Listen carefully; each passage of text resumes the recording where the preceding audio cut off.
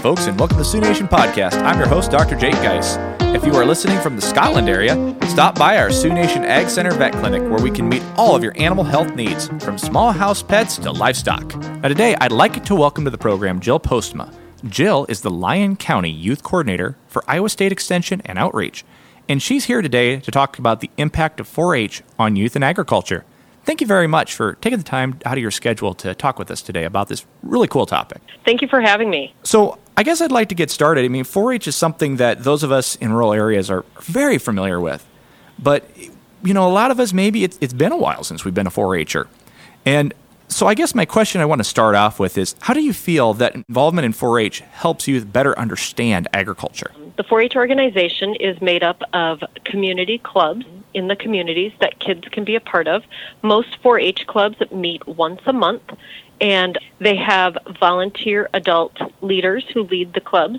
And so there's many different areas that 4-H'ers can be a part of in the 4-H world, I want to say, in project areas, and agriculture and livestock is one of them. One of the ways that 4-H'ers may grow and learn in the agriculture area is there's lots of different ways, and they can kind of select where they want their focus to be. So it's kind of self-led and self-taught with the guidance of their leaders. Sometimes they'll do research online. We have activities and camps and different types of things for them to go to. They'll do judging events like our county fair and what we call our static judging. And so that's where they could put together, for example, a soil sample poster and talk about the different nutrients required for a field. So, or they could talk about crop scouting their fields. They could discuss different diseases and disorders in pigs and how to combat them. So it's really a self-guided with research-based curriculum that is available to them from us. And then they're also guided by their 4-H leaders and people in the community. Cool. I mean, the way that 4-H interacts with youth and really preparing them for the future, because that's really what our goal is for these students to have these experiences so that when they go into the future, they're more prepared to be an active part of agriculture. Yep. And so you're in Lyon County in northwest Iowa. So there's a lot of students that are in a lot of small schools there that they're also active in FFA, plus sports and all the other school extracurriculars. So balancing all this between the school stuff, the 4-H stuff, plus church and homework and being involved in the community and other things, really, how are kids able to do this with there's so much going on? They're so busy all the time, so they can keep up with it all.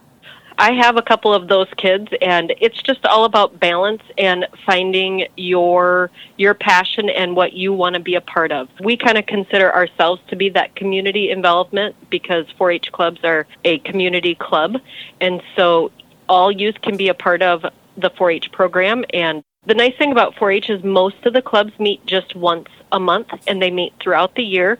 And then the kids can decide how much they want to be involved. They attend their 4-H meetings, but then we have different things on top of that, like workshops and camps and those types of involvements that they can do above and beyond. So they can kind of decide if they want to just be involved in their club level, or they can become involved in the county level, or they could even become involved at the state level. We have coming up in a couple weeks through Iowa 4-H called Animal Science Roundup, which is high school kids can focus in on one species and go to workshops for a whole day that have to do with just that species on campus in Iowa State and Ames.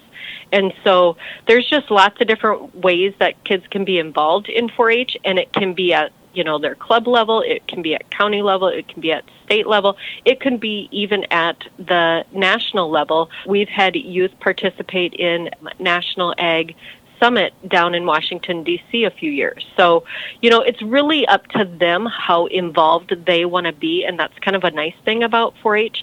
They do have some minimum requirements to exhibit at the fair, but that's where, if we're creating that passion and excitement in the clubs through the leaders and the different programs we have, kids will make it a priority.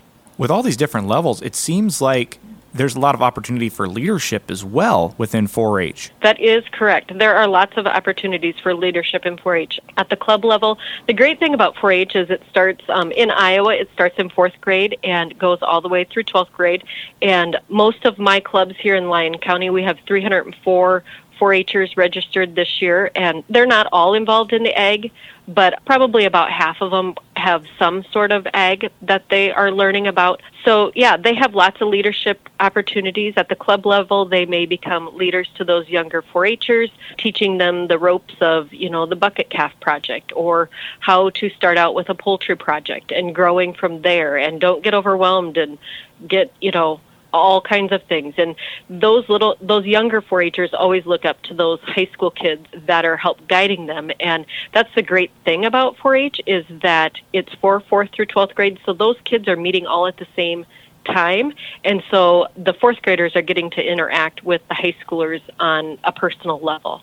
And then there's also other opportunities, like we have what's called the Lyon County 4-H Youth Council.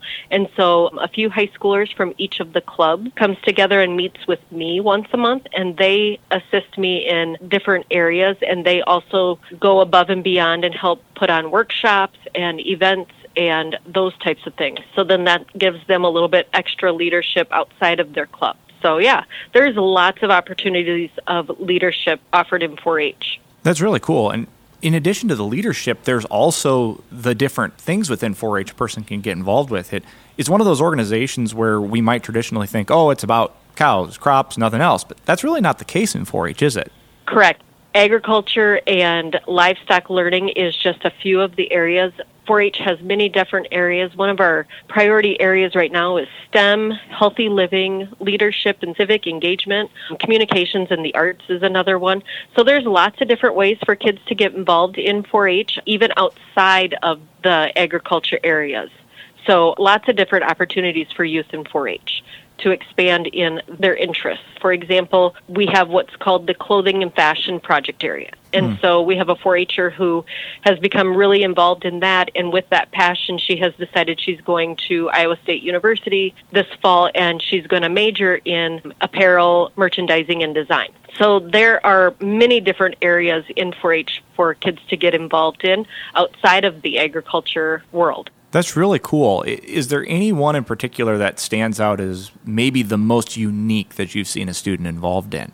That one's pretty unique. Photography is a big one also. Photography is very popular in the county level, and then I have had a couple 4-Hers that have expanded that photography knowledge that they learned in 4-H, and they now have created some of their own photography businesses through college and learning past post-elementary and high school education in their adulthood. So that's really cool.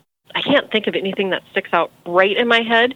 It's hard to keep up with the past 4-Hers as they move on to their next steps and stuff. So, well, I can believe that, yeah. Especially as many years as I've been here. Well, that's given you a wealth of experience to draw upon, at least. Yes, and we've had great youth that have become very productive adults in their careers. So that's always very exciting to see how they found their passion in 4-H and expanded on it post-youth years into their adulthood. And some of the project areas, like sewing and needle arts, or it may just become a hobby for them. Mm-hmm. So food and nutrition, they can take that to the next level and become a dietary nutritionist, or they can use it as a hobby and expand from there. So there's lots of different ways that 4-H can lead youth into the future and into adulthood in finding different passions and things. Sure. And outside of what happens when the youth are in 4-H, what do you feel is the greatest impact that 4-H has on the community at large? We always talk about, we have a 4-H equation, and, we always talk about what our reason is, and that's our youth needs. Our method is we use essential elements like caring adults, safe environments, inclusive settings. We have our mission, which is our program areas. We kind of talked about those, the STEM, healthy living, leadership, civic engagement. But our result and our outcomes is what we always are so excited to see, and that is productive citizens that, as they become adults, being a part of 4-H, they see the bigger picture, that they are a part of a community. And being a part of that community, they want to give back to the community and volunteer and look for ways to impact their community in a positive way. And so that's how we really like to see our youth grow. Civic engagement and community service is really a big thing in 4-H, giving back to the community. We also want our kids to be effective leaders, and we have talked about that, those different leadership opportunities, and also successful learners. And always, I always say to the kids when I'm talking to either my high school youth, I'm still learning. If you're not continuing to grow and learn, you've stopped. And that, you never want that to happen. You always want to be looking for ways to learn new ways to impact your community, impact your life, impact your hobbies. Always be a learner. That's really cool advice, and really appreciate you taking the time to stop by with us and discuss all the cool things that 4-H can bring to youth into the community as well. Yeah, thank you for having me. We're always trying to get the word out there on the bigger picture of 4-H and the impact it has on the youth in our communities. And thank you once again to our listeners out there for taking the time to listen to our podcast. Y'all take care, folks.